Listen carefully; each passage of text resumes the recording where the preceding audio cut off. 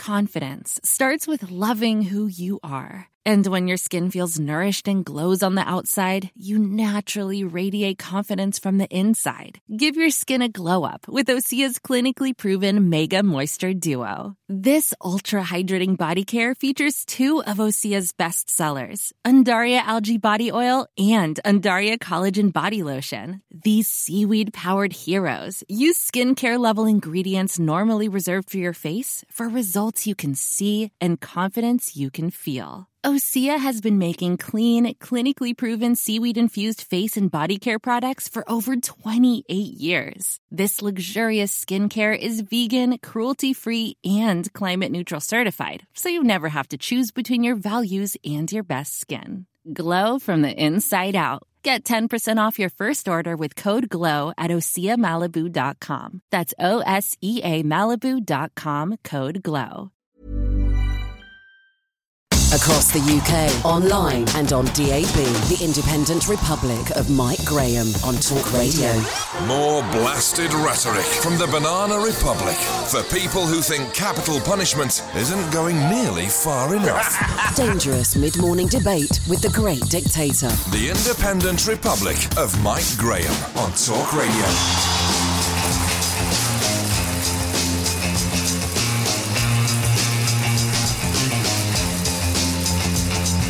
Good morning and welcome to the Independent Republic of Mike Graham right here on Talk Radio. The sun is shining once again as a new dawn is breaking over the nation. After Theresa May's intervention yesterday, everyone on all sides of the Brexit debate has been cowed into submission. Her revelation that there is now more than ever a likelihood that nothing will actually happen on March the 29th has had the combined effect of sending even the most rabid Brexiteers into a slumber from which they may never wake up. And it has completely neutered any plans emanating from Jeremy Corbyn and Labour. The Prime Minister has literally bored us into a state of surrender. Meanwhile, fires burn on Saddleworth Moor and earthquakes have hit Surrey overnight. It's as though nature knows something we don't. We'll be finding out exactly what the day in Parliament holds later on. There are a number of votes taking place, but we decided they're not important enough to merit our presence in the tent of shame on College Green. We might go down there when it gets a bit colder. As ever, we'll be taking your call zone. For anyone who didn't get on yesterday, now is your chance. 0344 499 1000. First up today, though, we're going to talk about payday loans and compensation. Apparently, there are hordes of people still waiting for compensation because they were missold loans by Wonga, which went into administration last August. The company is now being accused of damaging customers from beyond the grave. But are they really? I'd like to hear your stories today, because I don't quite understand why anyone who is forced into borrowing money from these ghastly operators decides that they need compensation of some kind. I just don't get it. 0344 499 1000. Coming up later on, we'll be finding out what is going on between India and Pakistan and whether we should be concerned, and why a hotel in Scotland is in trouble for teaching men how to do domestic chores. You're listening to me, Mike Graham, right here on Talk Radio. The Independent Republic of Mike Graham on Talk Radio. Now, I'm delighted to say that for the first time this week, we are not kicking off the show with anything to do with Brexit. You might wonder why we're not doing it. I'll tell you why we're not doing it, because Theresa May basically operated yesterday like the dead hand of somebody trying to kill off a story. In the news business, we call it the news killing a gene, and she certainly has it. She's able to completely and utterly destroy any news that she doesn't want to come out. And basically, she is going to dull us all into submission so that we're all going to be walking around zombie-like saying, we just don't care anymore. We just don't care. But we do care, of course, and we will be getting onto it a little bit later on this morning. Now, I want to kick off with a story which slightly disturbs me, and it may be because I don't quite understand what is going on. Wonga was one of the many payday loan companies that were riding very high in this country 2 or 3 years ago. They were riding so high that they actually sponsored Newcastle Football Club to an extent where many of the people who were supporters of Newcastle said, these are not the sort of people we want to be doing business with. But they were charging ridiculous amounts of interest, thousands of percentage points. Every time somebody borrowed 100 quid, it turned into a debt of £1,000 sometimes. An awful lot of people got caught up in it. An awful lot of people ended up borrowing money from these people at horrendous interest rates and finding themselves incapable of paying it back. They went into administration last August, right? And it turns out that the Ombudsman has been given about 10,500 cases to look at to decide whether people are in need of compensation. What I don't understand is why they are in need of compensation. So we want to hear your stories today. If you're involved in this, if you've been involved with a payday loan company, even if they are still out there and they are still lending money at not such ridiculous interest rates, but we want to hear your stories, please. 0344 499 1000. We're also going to get some advice from, of course, the money magpie, Jasmine Birtles. Jasmine, a very good morning to you. Welcome. Hello, hi. I'm very well indeed, Jasmine. Thank you very much for coming on the show. What is it about these payday loans that sort of trigger compensation in the first place? Well, what it is that, as you say, it's up to you or me whether we take out a payday loan, but payday loan lenders are supposed to check that you're able to pay back the loan before they lend to you. But of course, surprise, surprise, quite a few don't, and certainly Wonga regularly didn't. So it's kind of a two-way street. You could say you could take a hardline view on this and say, look, we're adults. We make our own decisions. If you can't afford to pay it back, tough.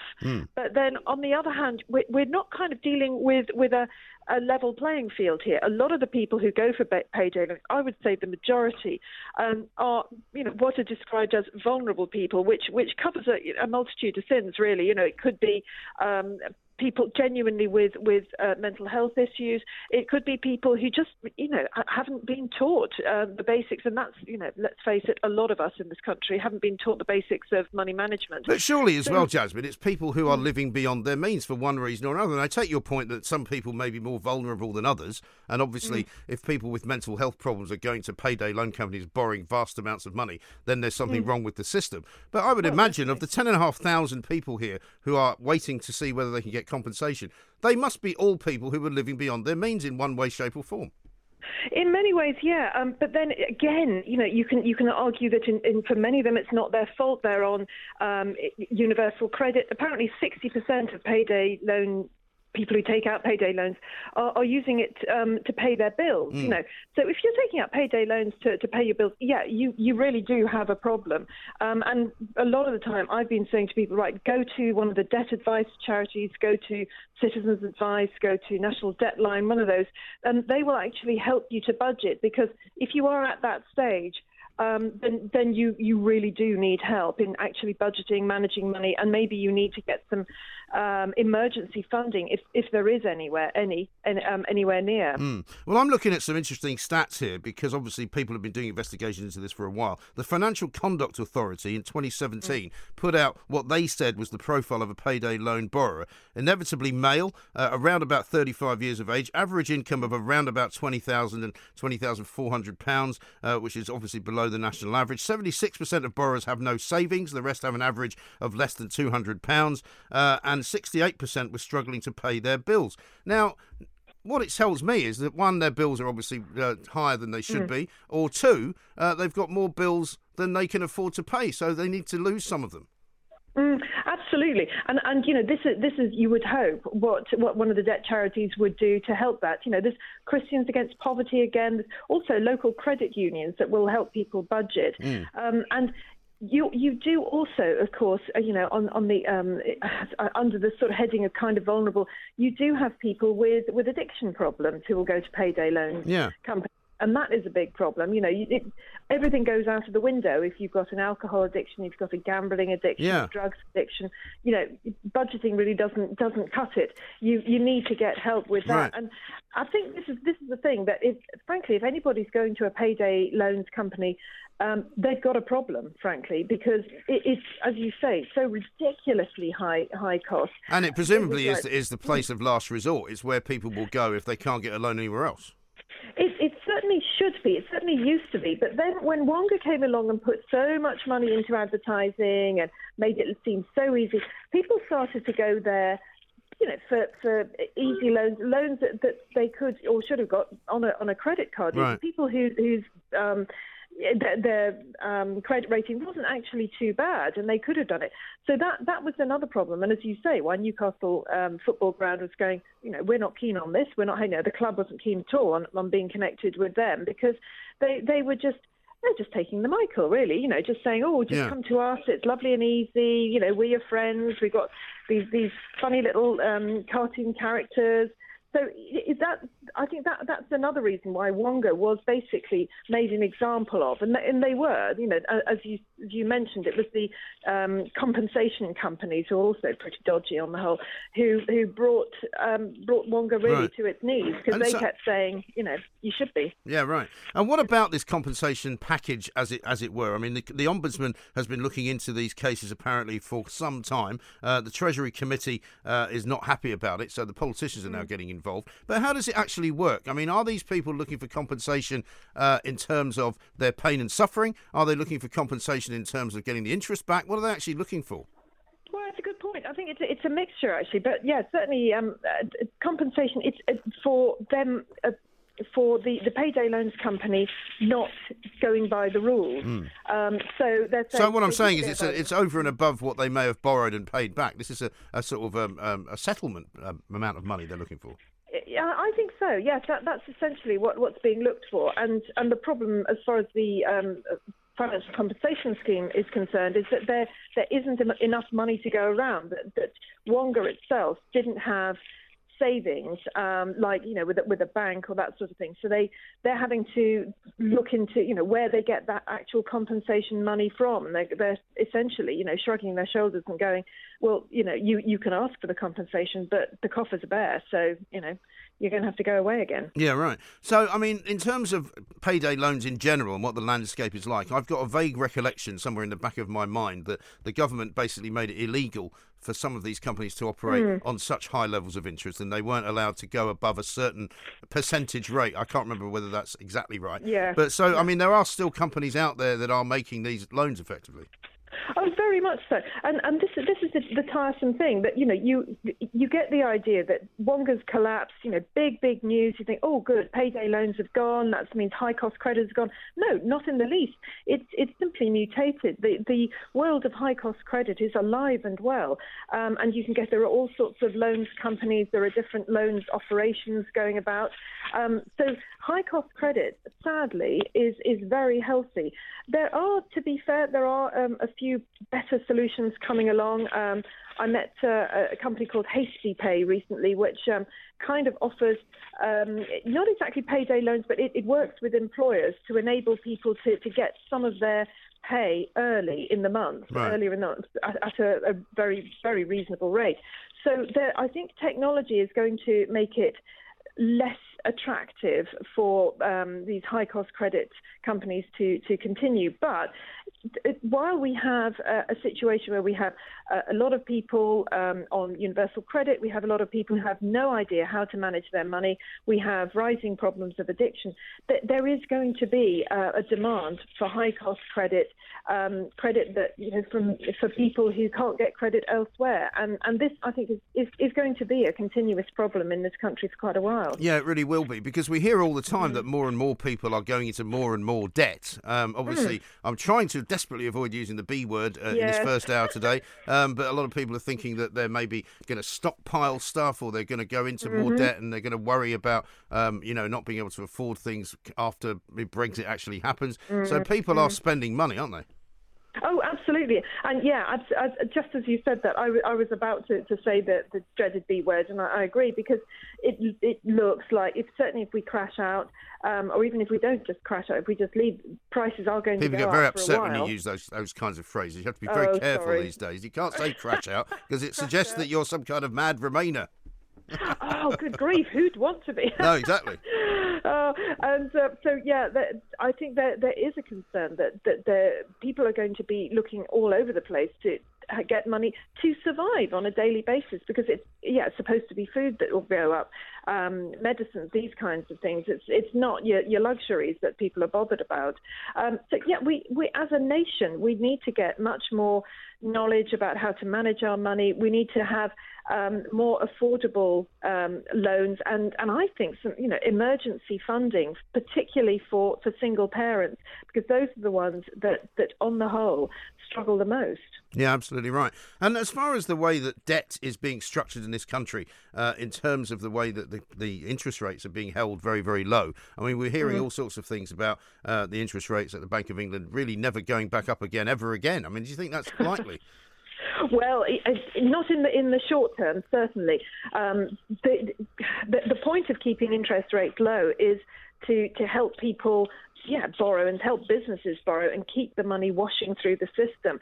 And certainly businesses don't need any extra costs that they can possibly have at the moment, and they need consumers to spend. I mean, this is the sad thing, that we actually do need to, as consumers, to spend. What we really need to be doing is selling abroad, getting some foreign money in. But at the moment, most of our economy is fueled internally. So we need more money washing around. And so if you keep interest rates down, the theory is, at least, that businesses will borrow, individuals will borrow, and that money keeps going round and round. Right. And, I mean, as far as the credit card sort of companies are concerned, are people spending more money on credit now than they've ever done? Well, as you know, I mean, the whole thing about digital money is moving very fast. You know, fewer and fewer people are using cash. So, yes, there's certainly more people are using credit cards. I think debit cards particularly, and, of course, mobile phone, mobile pay, those are being used. As for paying off the debts, that is gradually getting worse. There are people are not paying off credit card debts as quickly as they were. So that's a gradual thing. But certainly, yeah, I mean, we're all using credit cards and debit cards way more than we used to. Mm. And so what will the sort of Treasury Committee do, if anything, to try and speed all this up? Yeah, it's a good point. I mean, at the moment, Nicky Morgan, who's head of the Treasury Committee, is basically complaining to the FSCS, and the FSCS, as I say, is essentially shrugging its shoulders and going, yeah. Where are we going to get the money? What are we going to? How are you going to get that money to them? So I think that it may be something that goes back and forth, but I'm not seeing a particularly positive outcome for those who still haven't been paid the compensation. It's a bit like, when any company goes bust. If you are a creditor, you generally have to wait, and you generally get a very small amount of the money that you were expecting to get while it was going. I think it's that sort of situation. You're sort of at the back of the queue. Jasmine, thanks very much indeed. Jasmine Birdsall's there, finance expert, consumer journalist for moneymagpie.com. I'm still struggling to work out why exactly people who have borrowed money from some of these organisations, and Wonga in particular, are expecting compensation. I just don't think they should have it. It's all about another sort of abrogation of responsibility. If you borrow money, you should pay it back. If you can't afford to pay it back, you shouldn't have borrowed it in the first place. Surely that is one of the rules of life, isn't it? 0344 499 1000 is the number. This is Talk Radio. The Human Zoo, where they don't hide away the sick animals. The Independent Republic of Mike Graham On Talk Radio. This is ground control to Major Tom. You've really made the grade. And the papers want to know whose shirt you wear.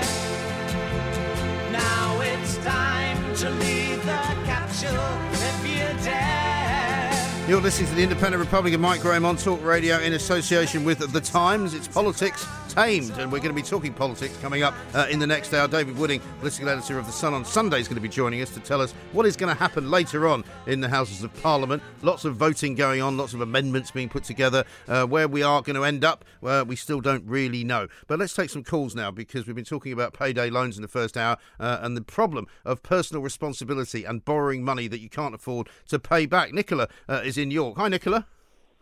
Hello. Hello, very good morning to you. Thanks for calling. What would you like to tell us?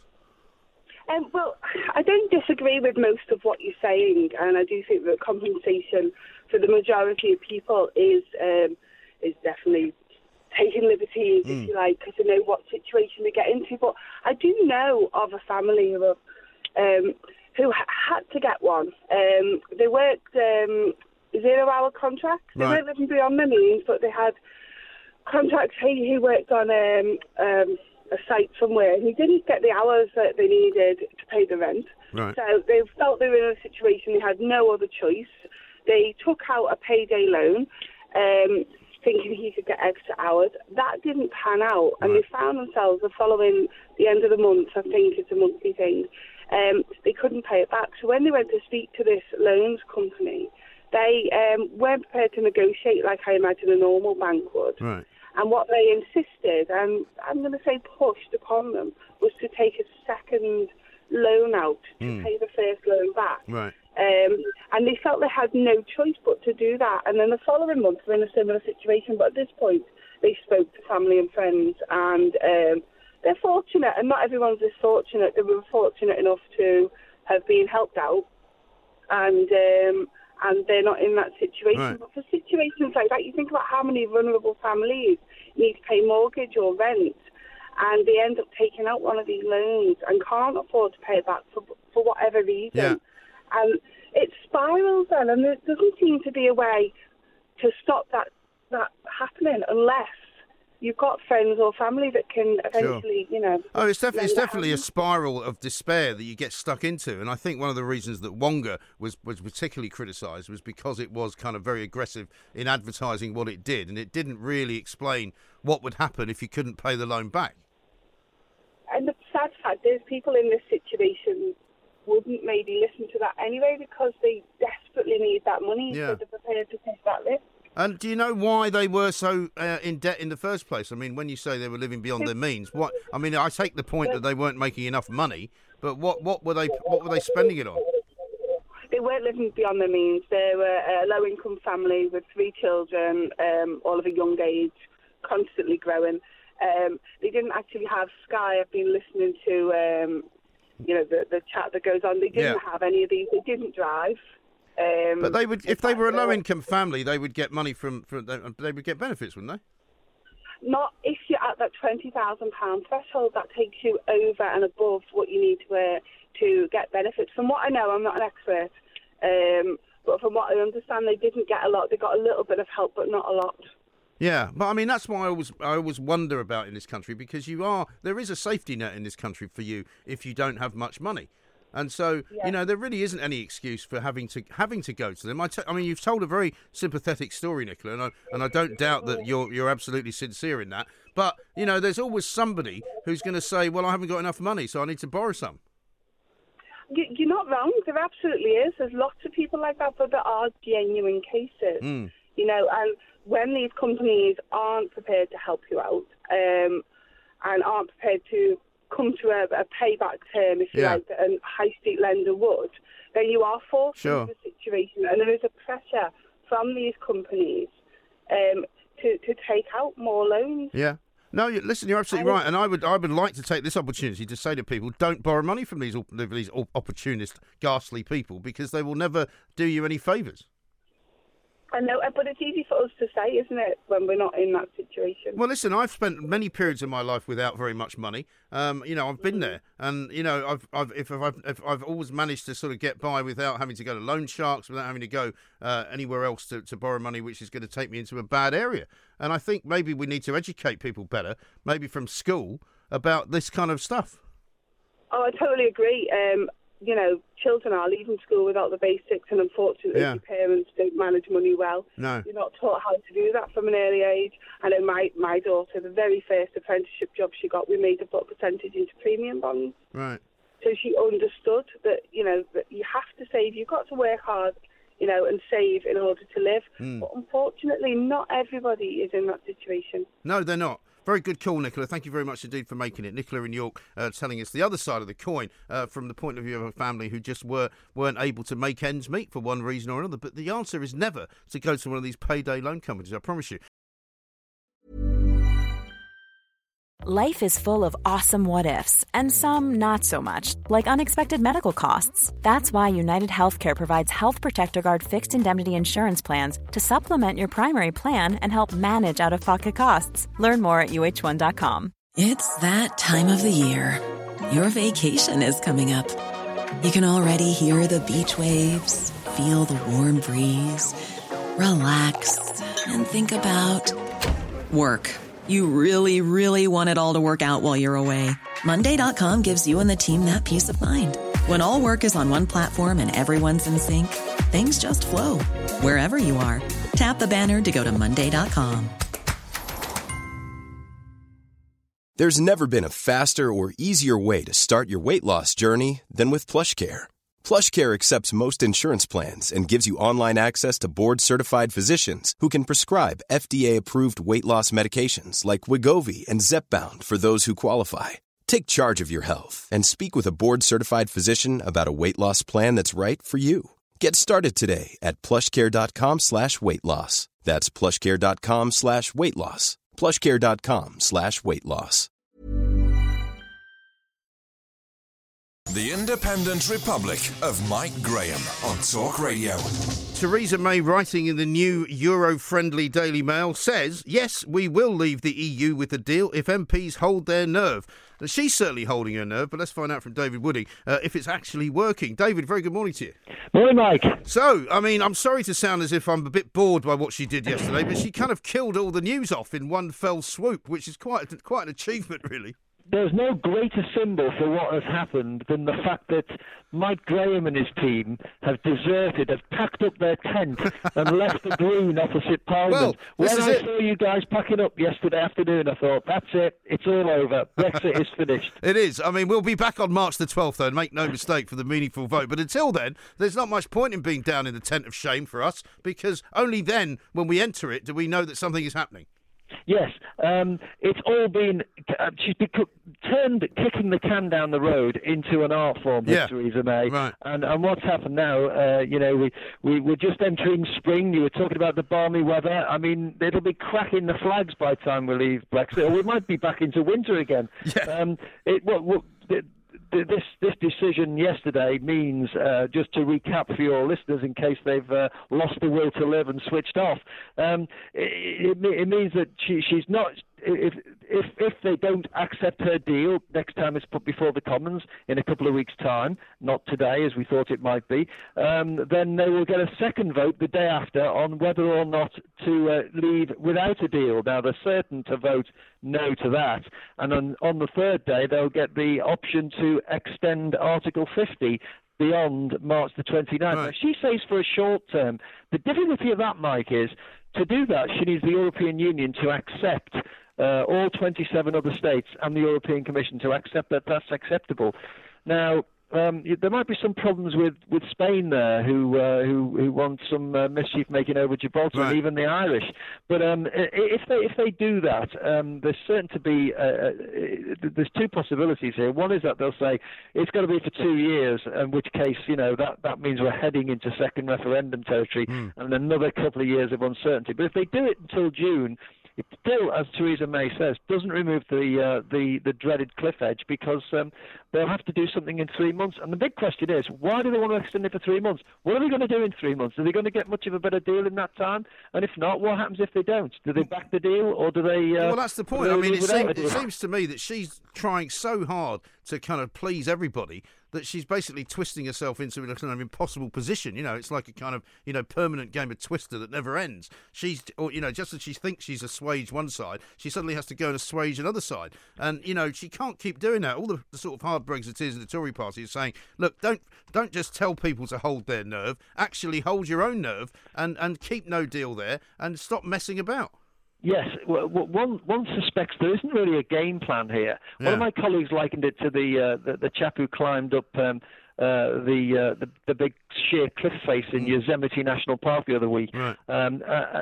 Theresa May is basically doing that. She's climbing up without a rope. But in the case of the guy who did it, he spent about 2 years mapping out where he was going to go before he attempted to do it. She's got halfway up and is now saying, where's my next foothold? Where's my next handhold? And you guess that we're just doing this as we go along. Right. And then when she hits a stumbling block, she finds a way around it. But it never gets to the point where we think, oh, here's the solution. This is what's going to happen. They're going to back the deal. Having said that, Mike, there is a possibility that this is focusing minds in a number of ways.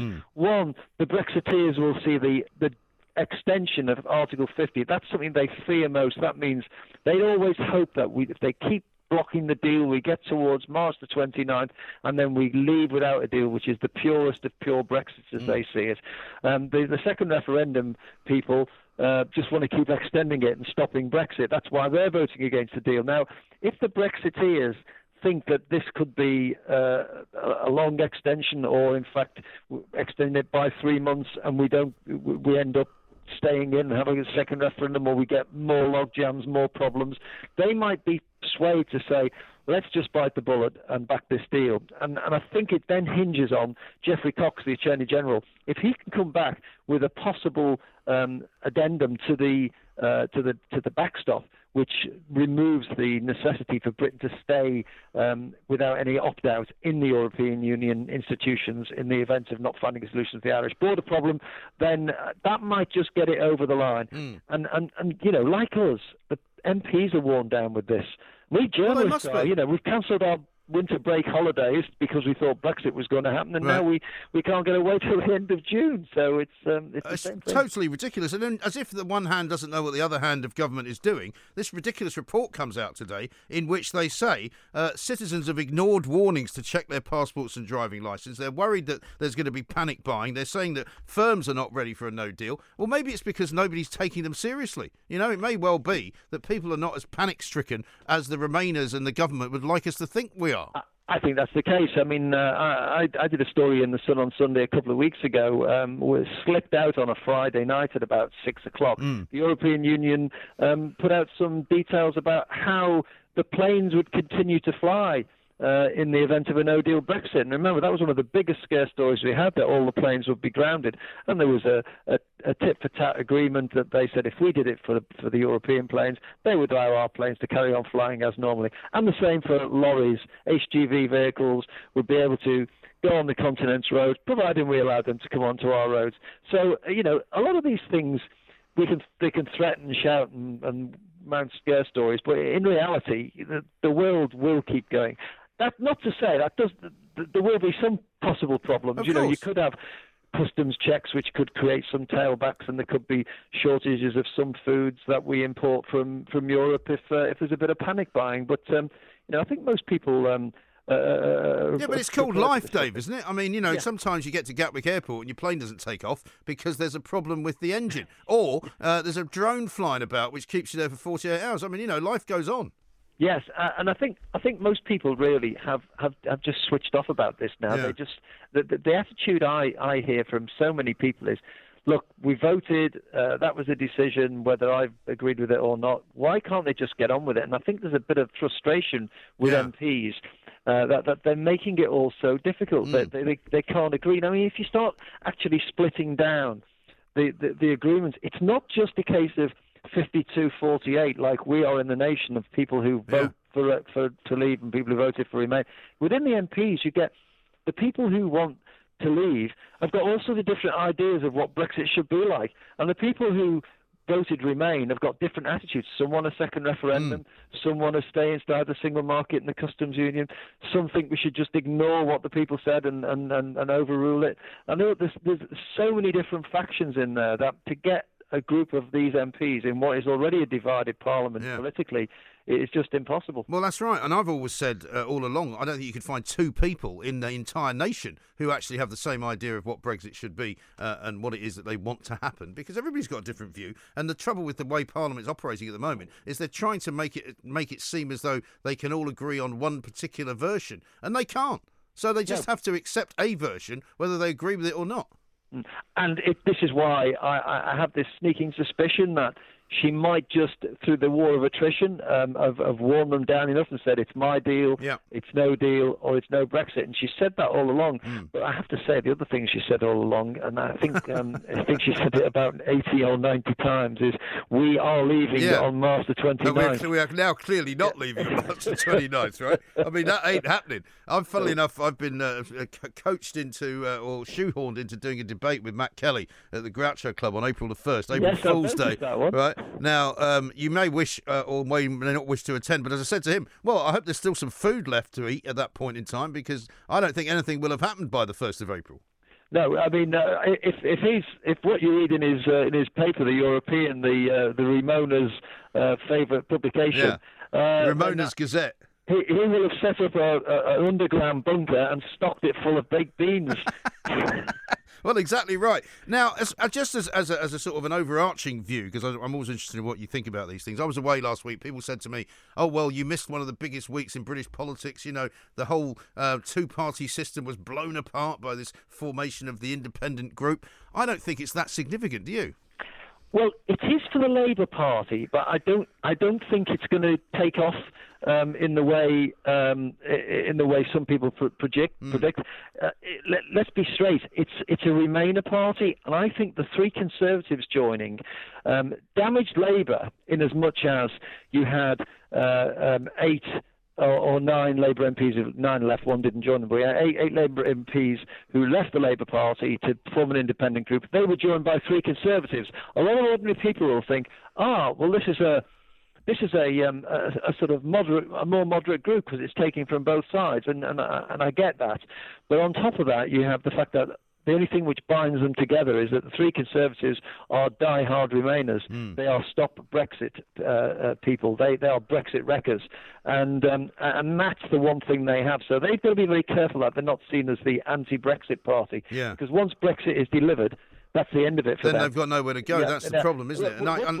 What's interesting is, I did a piece on an old polling partner of ours from many years ago, Mike, Derek Hatton, in the paper on Sunday. Degsy, that went well, didn't it? Hey? Degsy was in the Labour Party, taking Liverpool to the brink of bankruptcy, and the Labour Party then, in the 1980s, 1983, was run by a very left-wing leader, Michael Foot, and it's now run by a left-wing leader in Jeremy Corbyn. Liverpool were top of the league at the time, they're top of the league again now. And then you had Derek Hatton in the Labour Party. So, and you had an independent group being formed in the SDP, right. And now you've got this independent group. So it's like life on Mars. We've turned the clock back a little bit. But let me just explain about this new group and the difference between that and the SDP. So the SDP, which left the Labour Party during those years of the hard left in the 1980s, had 4 big hitters, the Gang of 4, all of whom had served not in a shadow cabinet but in a cabinet, in government. David Owen, the Foreign Secretary, Shirley Williams, a legendary figure who was Education Secretary, and Roy Jenkins, the former Home Secretary, and then of course there was Bill Rogers, the 4th member of that group. They were all big players who set up this party. And what happened? It failed in the Warrington by-election, but then won its first seat in Crosby when Shirley Williams became their first MP. But in the end, they didn't quite make it and had to join up with the Liberal Party to form the Liberal Democrats. But they did damage to the party they left, didn't they? Yes, exactly. They did, and of course, these were 4 giant figures, 4 enormous political people with political experience. You look at the 11 who've moved over there. Okay, Chuck is regarded as a talented MP, but he hasn't really done anything. He's not held offices of state, and it's not quite in the same level as the SDP. And so the question is, if they couldn't do it then, what's the chance of this lot doing it? But politics is a very strange thing, and a week is a long time in politics, and 2 years is an even longer time when you're watching Brexit. Well, it really is. And finally, that brings us to Chris Williamson, because of course the Labour Party still is in a very weird place. You've got Tom Watson, the deputy leader, who practically is not on speaking terms with the leader, Jeremy Corbyn, who's very matey with Chris Williamson. Williamson in trouble for what he said at a Momentum meeting up in Sheffield, I think it was, where he was talking about how the Labour Party has been too apologetic over anti-Semitism. Watson's calling for him to have the whip withdrawn. They get themselves into more trouble for nothing, really, don't they? Yeah, they can't help themselves because it's tribal politics at its worst. Anything anybody says about the Labour Party, according to Chris Williams, is automatically wrong, and he just won't have it that there is a problem with anti-Semitism, clearly from what he said. Yeah. So it's a very difficult. It just adds to this row which has been going on for some time that is damaging the party and particularly among the Jewish community. Don't forget, of course, we'll have a former Labour MP today who was jailed for her part in the. She's going to be welcomed back with open arms, right? Yes. This is Fiona Onasanya, who became the first MP who was jailed. She's now been released from prison after a month behind bars. She was lying about a speeding ticket, which is why she was jailed for perverting the course of justice. She will become the first MP to cast a vote while wearing an electronic tag this evening. So amazing, absolutely just ridiculous, isn't it? I mean, to be fair, the Labour Party have kicked her out of the party, but no, it seems incredible that the Houses of Parliament can't stop her from coming back, and she's still drawing down an MP's salary. Yeah, it's the shamefacedness of her. You know, you'd expect her to do the decent thing and resign, but that's the way it is at the moment. We're not in normal period of politics. No, we really aren't. And then when you saw the three amigos part 2, not the three who left the Tory party, but the three who came out last week and openly defied the Prime Minister in an op-ed in the Daily Mail. We're talking about Amber Rudd, David Gauke, and Greg Clark.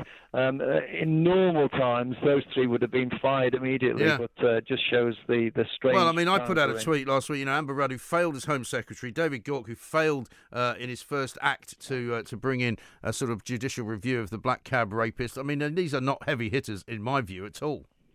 Well, she has... It just shows how weak Theresa May is. Who is running the country, who is running the cabinet, who is running Brexit. It's very hard to know at times. And what's going to happen tonight? Because a couple of votes are coming in and there's a couple of amendments going on. But I'm a bit unclear as to what is actually going to be withdrawn and what is actually going to be tabled. Well, it's unlikely there will be. It's going to be a momentous night tonight because there will be a sort of normal statement issued by the government, a sort of proposals which will say we're going to try and get a deal next time round. Then there's the Yvette Cooper amendment, which is to try and extend Article 50 and so forth, which more or less has had the steam taken out of it by what Theresa May announced yesterday. And then, of course, you've got Jeremy Corbyn's amendment, which is to stay in the customs union and linked to the single market. And if that fails, he says he will then go towards a second referendum.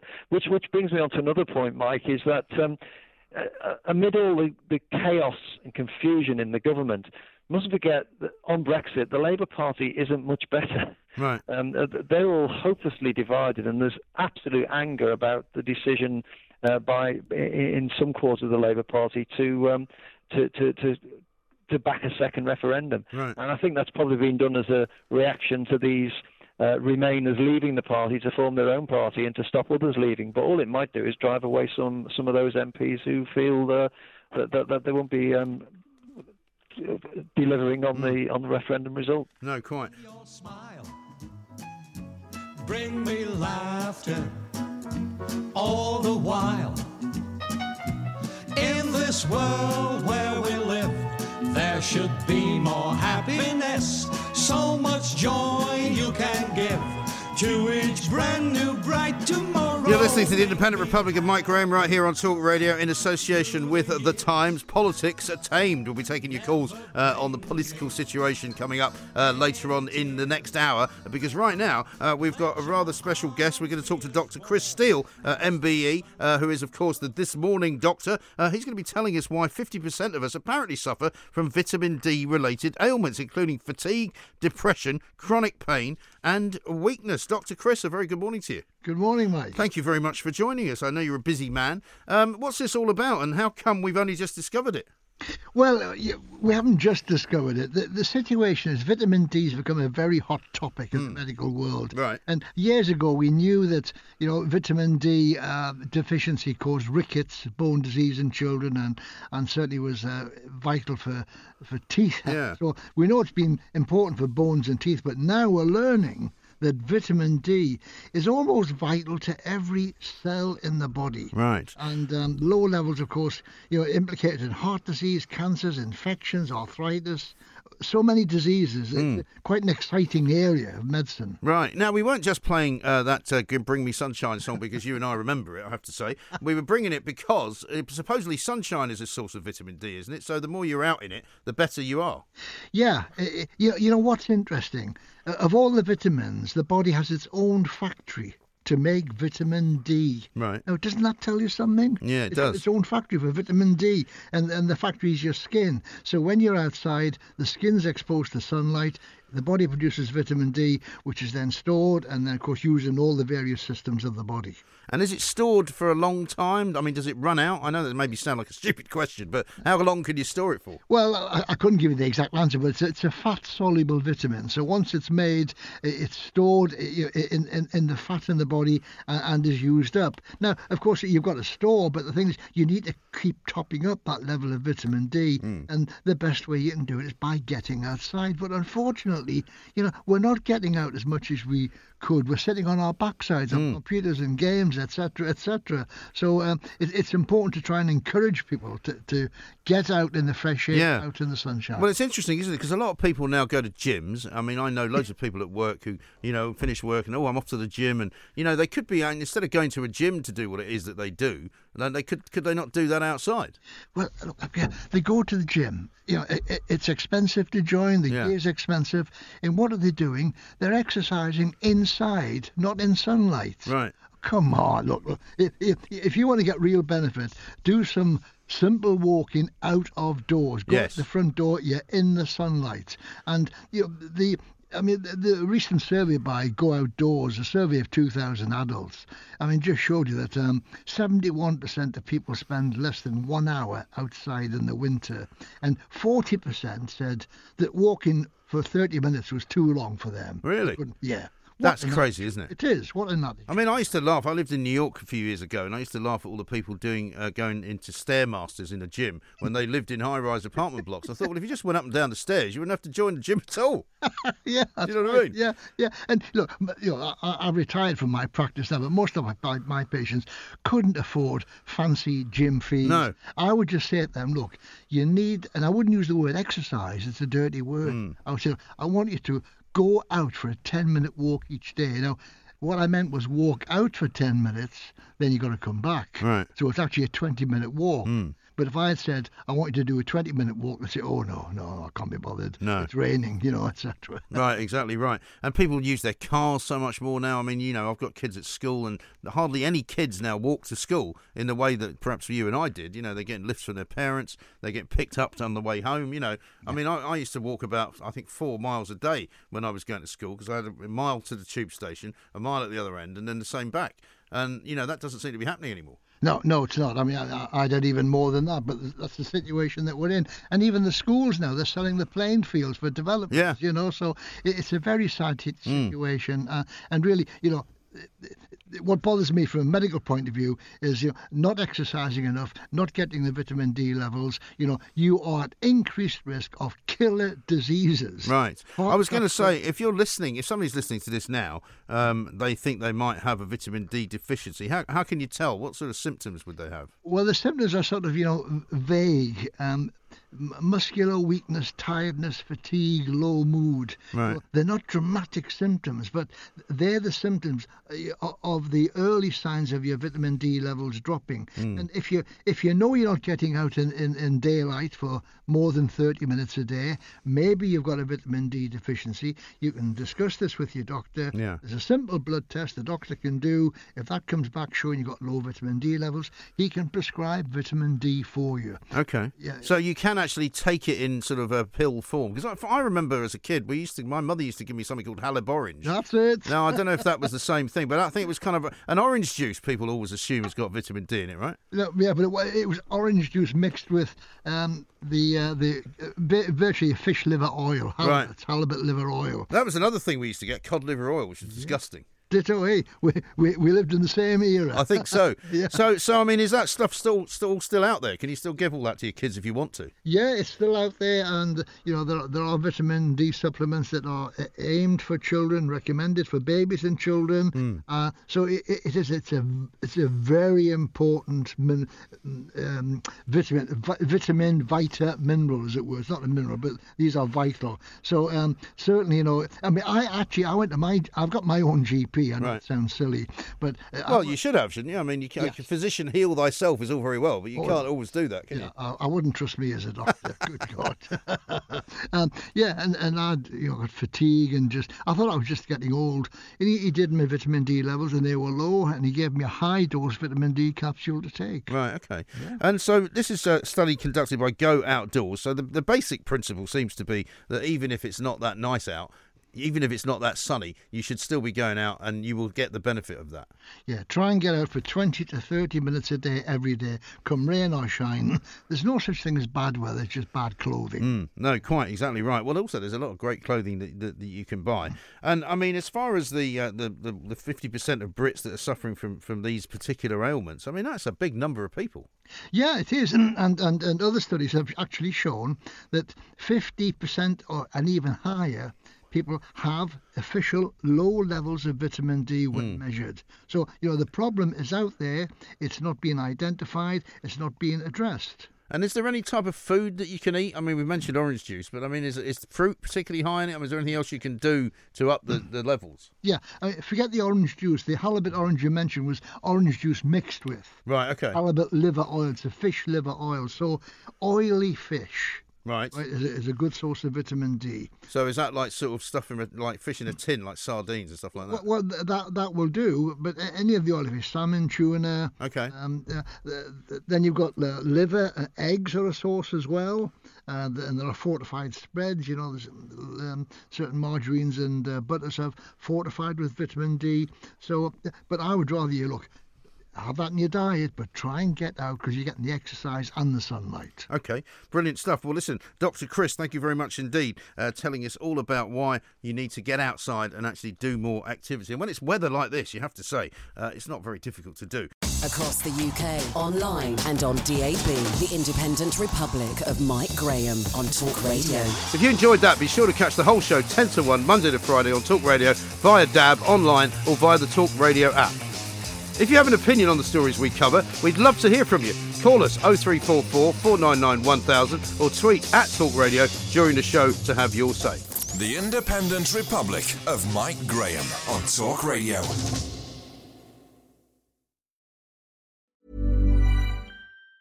Hey, it's Danny Pellegrino from Everything Iconic. Ready to upgrade your style game without blowing your budget? Check out Quince. They've got all the good stuff, shirts and polos, activewear, and fine leather goods, all at 50 to 80% less than other high-end brands. And the best part? They're all about safe, ethical, and responsible manufacturing. Get that luxury vibe without the luxury price tag. Hit up quince.com/upgrade for free shipping and 365-day returns on your next order. That's quince.com/upgrade.